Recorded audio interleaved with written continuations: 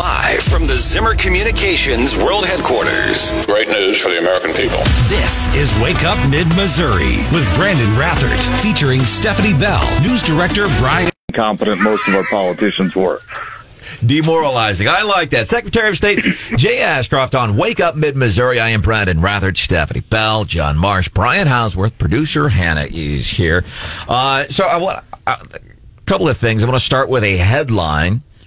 Missouri Independent. The headline is, Jay Ashcroft withdraws Missouri from group designed to help combat voter fraud. Do you agree with the headline?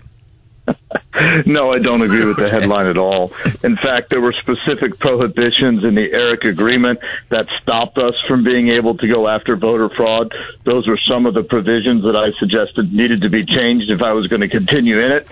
But I am happy if this means that the Missouri Independent is finally concerned about making sure that elections are well run and the people make the decision. ERIC, Electronic Registration Information Center. You pulled us out of it. So first of all, tell us what this is. It was a consortium of states, mainly Democrat, that traded voter data ostensibly to help clean their voter rolls. And there were some things that the organization did that did help us clean our voter rolls. I think we got better change of address information more rapidly than we did before we joined ERIC. We got better data on people that died in the United States. It helped us to remove people from the rolls, but there were other problems with it. It didn't require member states to participate in addressing multi-state voter fraud. That's one of the greatest benefits of exchanging data, is so that we can see if someone voted in Missouri and in another state, and most states were not participating in that part of it. It was more focused on adding names or attempting to add names to the voter rolls of people that had already declined to become registered than it was at rooting out voter fraud. It had really hyper-partisan individuals that were part of the board that didn't need to be there. It restricted how Missouri could utilize the data that we received in our governance so that we weren't able to use it as efficiently as we should for the taxpayers. And, of course, only 3 of the states that Missouri borders, and we border 8 of them, are members of ERIC. So it limited the potential for ERIC to help us there also. And when they refused to make changes in November that I've been working on really for the past year, made my decision easy. Now, I need to correct something I said earlier, because I guess I thought most of the states were participating in ERIC, but it looks like, around 30, and now 3 are going with you. Is there any movement to create some sort of group amongst the states that have all departed from ERIC? And what have those conversations with the other states as you've made this departure been like? There's a lot of discussion about how can we do a good job of cleaning our voter rolls? How can we do a good job of making sure that if people are cheating, we find them? It's not just about creating something like ERIC. It's looking at how has technology advanced since ERIC was designed. How much of this can an individual state do by itself, so it's not sending voter data, so there isn't a big database of voter data someplace else. As I was working for the last year to change ERIC with several other states, there were a couple other states that were more focused on what the alternatives were. Those are going to continue. I can assure the people of Missouri we will be able to keep our voter rolls clean. We will continue to do what we should for them without being in ERIC. Secretary of State Jay Ashcroft joining us this morning here on Wake Up Mid-Missouri, talking about Missouri withdrawing from the Electronic Registration Information Center, or known as ERIC.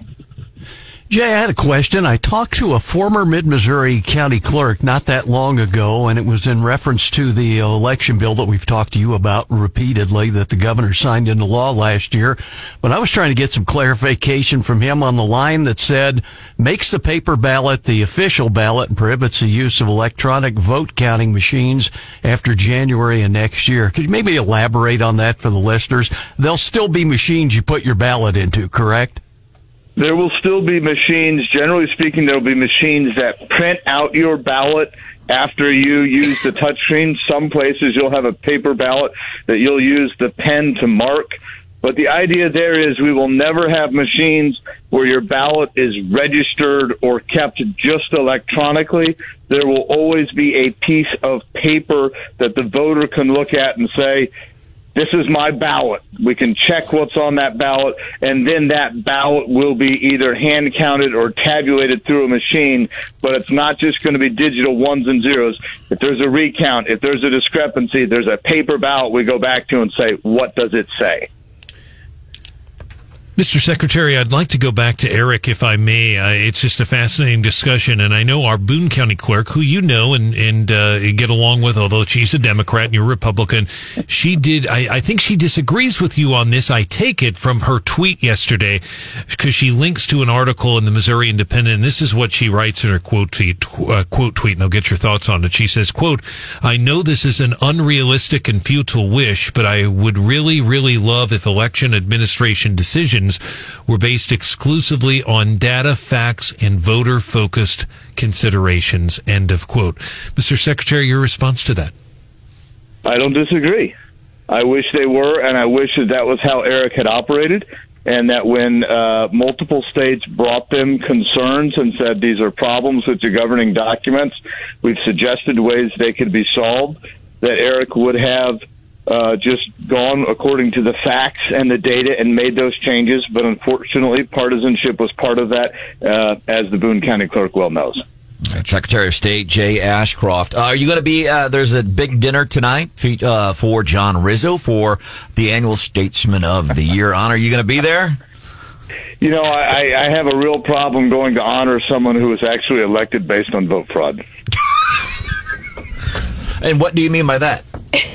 When he was first elected to the Missouri House, before he was a Senate Minority Leader, he was in a heavily Democrat district, which means that if you win the primary, you are assured of winning the general election. He won that primary by one vote, and subsequent to that election, an aunt and an uncle both agreed in court. They admitted, they pled guilty that they had illegally voted in that election, and that's why he got elected. So two people pled guilty to voting illegally, and that gave him the one vote to win? Yes. Does he know this? I mean, it's public. Of course he does. There was all sorts of. I mean, the Kansas City Star at the time even published an article on it. Multiple articles on it. Okay. It received attention. I don't recall the specific details, Brandon, but as I recall, it was I want to say it was 2010, but I don't recall the specifics. It was. Yeah. Okay. Because it was talking about a house seat at that time. Well, I'll ask him about that tonight, Secretary. And it was a family member of Rizzo's, wasn't it, Jay?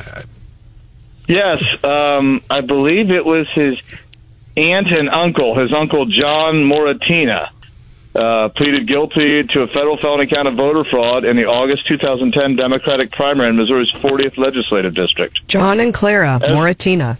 How about that? As the Kansas City Star said, I quote, "The wrong candidate was declared the winner of the 2010 Democratic primary." All right. So to answer the question, you won't be at this thing tonight. Secretary. I will not. All right.